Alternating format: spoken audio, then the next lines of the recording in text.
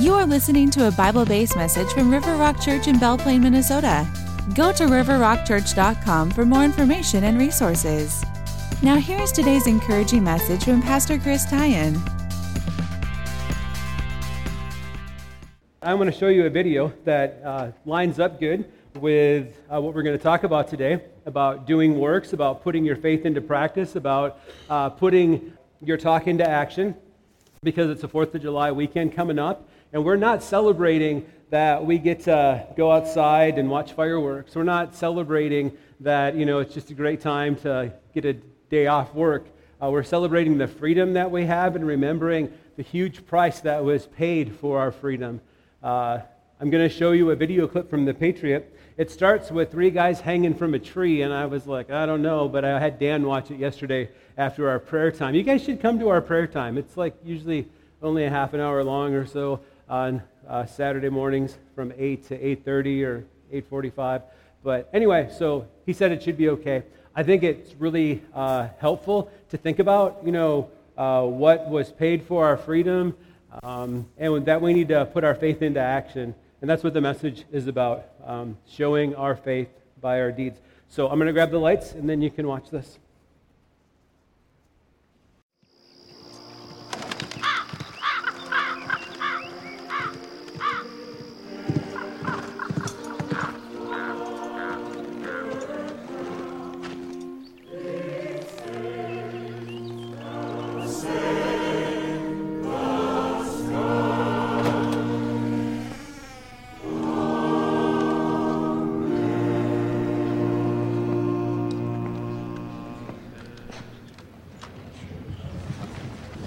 Reverend, with your permission, I'd like to make an announcement. Young man, this is a house of God. I understand that, Reverend. I apologize. The South Carolina militia is being called up.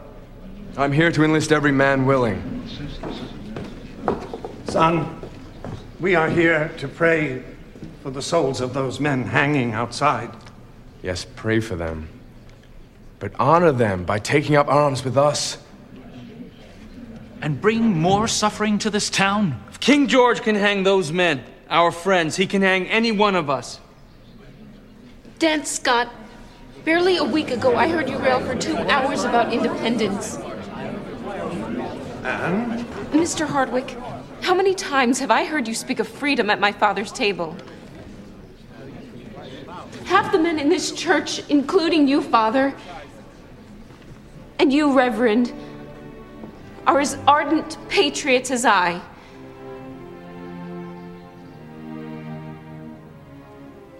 Will you now, when you are needed most, stop at only words?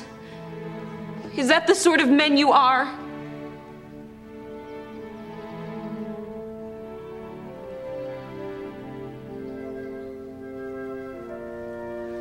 I ask only that you act upon the beliefs of which you have so strongly spoken, and in which you so strongly believe.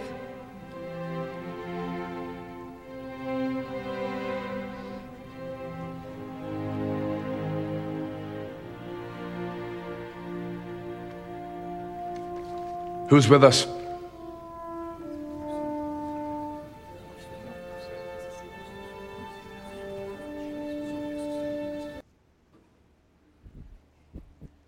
All right, so what a great example of commitment, of putting your beliefs in action.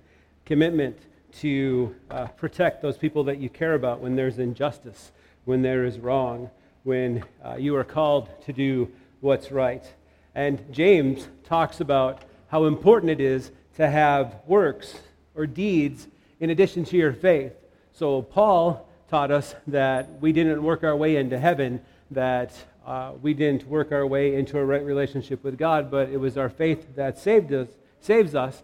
And then James adds to that now that you're a Christian, now that you're a Christ follower, you will do works and deeds to prove your faith. If you have faith, but you have no works, no deeds, you have a defective faith. You may not have a faith at all. So let's look at what James has to say. James 2, chapter 2, verse 14. What good is it, dear brothers and sisters, if you say you have faith, but don't show it by your actions? Can that kind of faith save anyone. And there are so many actions that we as Christ followers are called to do. We are called to confess Christ. We are called to serve one another. We are called to help provide for each other. And it's interesting in this passage that James is saying that we're talking about doing good deeds and works for our brothers and sisters, for those in the church. So it's not just talking about all of the people in the world that have needs or all of the people in the community that have needs, but he's focusing on where are your deeds, where are your works when it comes to your brothers and sisters in Christ as they have needs. And we are able to provide needs as we hear about them when you provide for things. So we don't have a huge benevolent fund. We don't hand out tons of money because we don't have it. But when people have had needs in the past and I've shared them with you, many times you've stepped up and donated things or helped or made things happen as we've had opportunity. There are people that call the church often asking us for lots of money or mortgage payments or whatever, and sometimes we find out that they just go through the directory of all the churches they can find and ask them for the same thing. We don't know who they are. It's hard for us to figure out what's genuine and what's not, and we can only do what we can afford. So if you give $10,000 to the benevolent fund and someone comes along and needs that kind of stuff, obviously we would funnel that through. But our faith should show that we are a team player. So I don't know if you know a lot about rugby. I've only played rugby a few times. Pretty sure my wife wouldn't approve of it now. In football, they are always complaining about concussions. Rugby, they don't get many concussions, but I believe like 140 rugby players have had their spines broken and they're paralyzed. Sometimes when the ball goes out of bounds and they throw it back in, they have a line-out lift jumper, and what they do is they help one of their teammates to jump up as high as he can to block the ball. So you're seeing a picture right here of a couple of guys helping the jumper get as high in the air as he can so that he might be able to get the ball in their favor. And that's often the kind of teamwork that we can do as a church, often the kind of teamwork that we're called to do. So I started full-time Christian ministry. I quit my job and started serving in a church in June 1996. So I've had 23 years of experience in church teamwork and helping people in need. And sometimes I've felt like a social worker trying to help people in need. But it's so awesome when I see your faith by your actions. It's so awesome when I see new people come to Christ and then they want to serve the Lord. Many times the Holy Spirit will impress upon your heart that there's a need that you need to respond to. Sometimes a need will come your way and you just know that you can't respond to it because you don't have the resources or you can't make the time or it's something that's just not possible for you to do. You pray about that and sometimes God needs to send someone else to provide that need. We can't do it all, but there should be a pattern of us doing deeds, good works to show our faith. Hebrews 10:23 says, "Let us hold tightly without wavering to the hope we affirm, for God can be trusted to keep his promise. Let us think of ways to motivate one another to acts of love and good works." Or another translation says to spur one another on, to come alongside each other and say, what can we do to make a difference? How can we serve? Our setup team, I think one of the best parts of the setup team is they have a good time together. So yeah, they come early and set stuff up, but the interaction sometimes they have a good time together. So maybe you should join the setup team family. Being part of a church family is a place that we can encourage one another. When you go to a small group, a life group, often you share what's going on in your life, you pray for each other, you encourage each other, and then when you have a real need, you have a friend that you can call, that you can connect with, to be active in doing deeds, active in doing works. So yesterday, I did not have a lot of time for this, but I was in Mankato like a week ago or so. I was driving past the church sign, and I'm like, what is that thing underneath the church sign? And I thought it was like a really big weed. So yesterday, before I put out the church signs, I thought, I'm going to take 10 minutes. I had my little loppers. I had my weed whacker, and I took my truck out there, and I'm like, I am going to cut that bush down and get rid of that thing. Take me 10 minutes. So I get out there, and it's not a bush, it is a tree. So it is a full-grown, deep-rooted tree. So I start, cutting pieces of it off and everything, and then I wrap a tow rope around it, and I try to pull it out with my truck, and it's not coming out. But I've got pieces of this tree now, and you're not supposed to put tree pieces out there at the Compost City site. It says on the sign you're not supposed to do that. though everybody does. I don't really know what the deal with that is. But so I've got this stuff. So I called Dave, and I'm like, hey, Dave, can I drop some stuff off in your brush pile? There is this tree under the sign.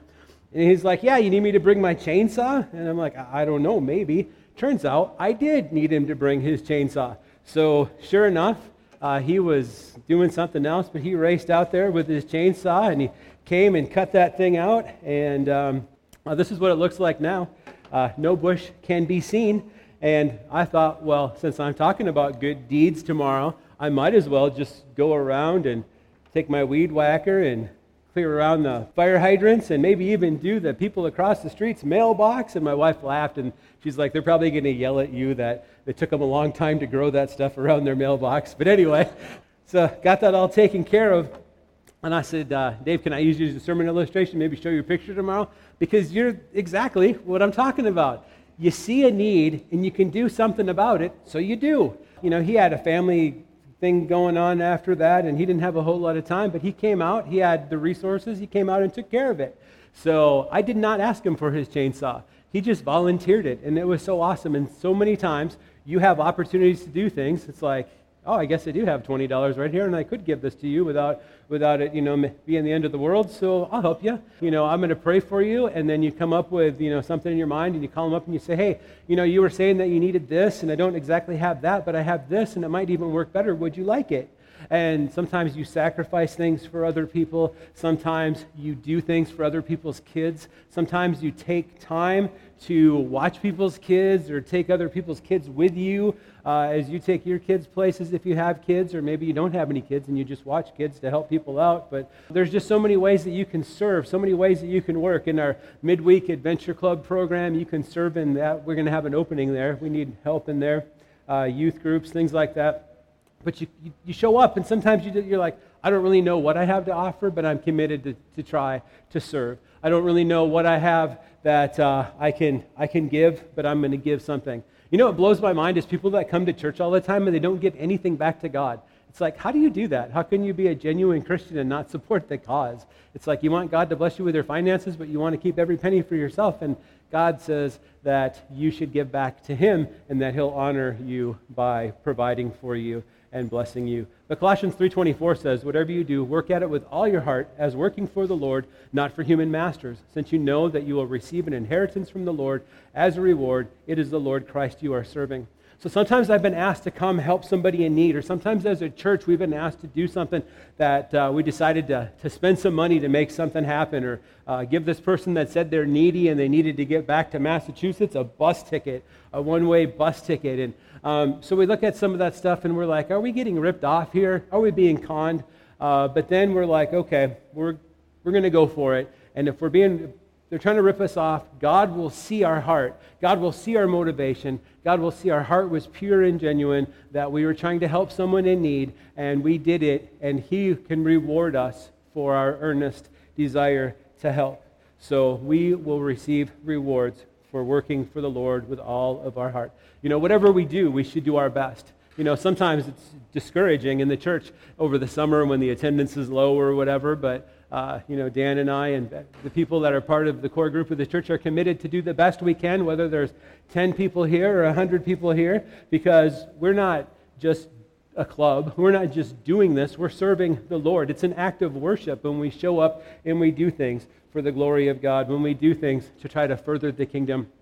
Sometimes I wake up in the morning, sometimes I start out on Mondays, and I think to myself, what can I do to advance the gospel football this week?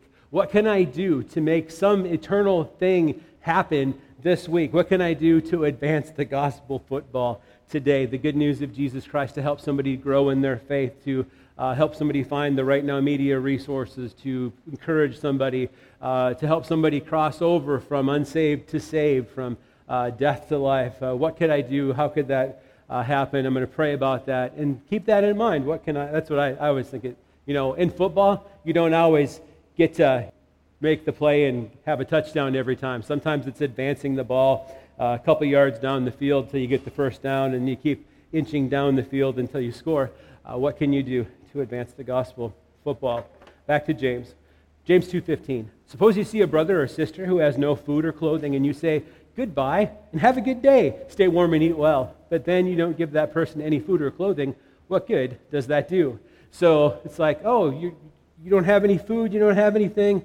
Well, good luck. I got to go. So what could you do? And again, did you see that it says brother or sister? So it doesn't say some stranger at the lights with a big sign that says, homeless, give me cash or whatever. Maybe those people are earnest, maybe they're not. One news crew followed one of the guys and found that they were making quite a bit of money doing that. But the idea here is brother or sister, which means these are people that are a part of your church family. These are people that you know. These people have needs. And as we hear about needs, often we step up and do what we can to help people with those needs as we have time. Many times you will see a need and you'll be like, I can't take care of that for you. We can pray about it.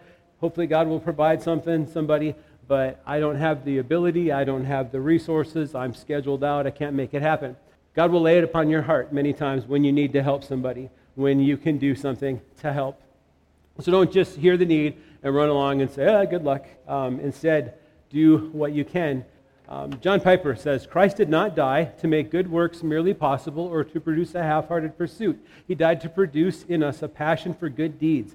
Christian purity is not the mere avoidance of evil, but the pursuit of good. So when Christ died, he saved us, and he saved us to do good works. He saved us to make a difference in the world. He saved us to be his hands and feet. He saved us to be his Christ followers, influencing the world by the things that we say and the things that we do. James 2:17. So you see, faith by itself isn't enough unless it produces good deeds. It is dead and useless. So unless it produces good deeds, it is dead and useless. Now someone may argue, some people have faith, others have good deeds. But I say, how can you show me your faith if you don't have good deeds? I will show you my faith by my good deeds. So the general teaching here is that if your faith in Christ doesn't lead to you doing good works, good deeds, then your faith is defective. You may not have faith at all. 1 Timothy 6:18 says, be rich in good deeds and be generous and willing to share. James 2:19, you say you have faith, for you believe that there is one God. Good for you. Even the demons believe this, and they tremble in terror. How foolish. Can't you see that faith without good deeds is useless? And Matthew 5:16 says, good deeds shine out for all to see, so that everyone will praise your heavenly Father. So demons know that Jesus is the Son of God. Jesus is the one that saves us and makes it possible for us to do these good deeds. So we can't just say, some people will do good deeds, but I have more faith. Instead, it's a package deal. They should be hand in hand. So I have faith, I have good deeds, I have works, and I serve the Lord. We're all called to serve the Lord. What's really strange is there's a bunch of people that have prayed a prayer to receive Christ, but they've never truly received Christ. There's a bunch of people running around that think they're truly in Christ, but there's no fruit in their life. There's no love for other Christians, for your brothers and sisters in Christ. There's no good deeds, there's no works. There is no fruit in their life to show that they're truly saved. Their choices and desires aren't tuned into the things of God. They don't love the things of God. They often don't come to church. They claim they're saved because they said a prayer, but the prayer doesn't save you unless you truly mean it. And Matthew 7:21 gives us warning that says, not everyone who calls out to me, Lord, Lord, will enter the kingdom of heaven. Only those who actually do the will of my Father in heaven will enter. So if they haven't truly repented of their sin and placed their faith in Jesus Christ, they may not truly be saved. John says, he who has the Son has life. He who doesn't have the Son of God does not have life in 1 John 5. So there's people running around that claim that they're saved, but there's no fruit in their life. There's no evidence in their life. There's nothing about their life that would show that they're truly in Christ. They make no choices to show that they are truly Christ followers. So James 2:21, he gives two examples. So he gives the example of Abraham, and then he's going to give the example of Rahab. So Abraham, this great patriarch, the hero of the Israelites, the Hebrew faith, whatever Abraham did, he's awesome. So James gives the example. He says, verse 21, James 2:21, don't you remember that our ancestor Abraham was shown to be right with God by his actions when he offered his son Isaac on the altar? You see, his faith and his actions worked together. His actions made his faith complete. So he believed God and it was credited to him as righteousness. But then when he was actually willing to go through with the thing that God called him to do, sacrificing Isaac, that son that he waited so long to have, when he was willing to give him up because God called him to do it, and he didn't, because then God provided a ram for him to make the sacrifice and everything. And in Scripture it says that Abraham just believed that if it happened that God was going to bring him back to life. But Abraham had such great faith that when he did this work, it made his faith his complete. So James 2:23, and so it happened just as the Scriptures say, Abraham believed God, and God counted him as righteous because of his faith. He was even called the friend of God. So you see, we are shown to be right with God by what we do, not by faith alone. And then James gives the example of Rahab. Now, in Jericho, she was a prostitute that hid some Israelite spies and lied to her people, and she was confident that the God that the spies were serving, that the God was the one that needed to be served and worshipped. And so actually she's in the lineage of Jesus, which is interesting because James is Jesus' brother, so I guess that would also make Rahab one of James' relatives. But it says Rahab the prostitute is another example. She was shown to be right with God by her actions when she hid those messengers, those spies, and sent them away safely by a different road. So, and then James ends with, just as the body is dead without breath, so also faith is dead without good works. So the word for breath could be breath or it could be spirit. It could be one or the other. And it's interesting that the commentary that follows this Bible translation says, James uses a strong analogy. Just as the body is dead without breath, pneuma, spirit, so also faith is dead without good works. A body is nothing but a corpse without life-giving force to animate it. In Genesis 2:7, God breathed the breath of life into Adam so that he became a living person. In the same way, James is saying that good deeds breathe life into faith, and any faith that is not animated by works is no faith at all. The principle is clear. A faith body that is not supported by works, spirit, is lifeless. As breath enables the body to live, likewise works produce a living faith. So with that, we're out of time. Larry Osborne out in California says, words without good deeds lacks credibility. Good deeds without words lacks eternal impact. So next week we're going to talk about controlling your tongue before it ruins your life. I know you're going to bring some people with you that you know need to hear that, because what a great opportunity to have them come to church and have the pastor fix them. So anyway, let's pray. Lord Jesus, I just thank you so much that you give us opportunities to serve you, that you give us resources to serve you, that often when we give, you give back, that you provide. Lord, I pray that we would be rich in works and good deeds towards others, that we would answer the call as you bring it into our life, that we would know which needs to meet and how to meet them, and that we would be busy doing things that have eternal significance, eternal advancing the gospel football, either a foot or 90 yards at a time. So Lord, we just thank you in Jesus' name. Amen. Thanks for listening. We invite you to visit River Rock Church 10 a.m. Sundays at 330 South Market Street in Belle Plaine, Minnesota. You can connect with us, find resources to help you grow in your faith, give online to support this ministry, and share your prayer requests with us at riverrockchurch.com. May God bless you. Share Jesus with others this week.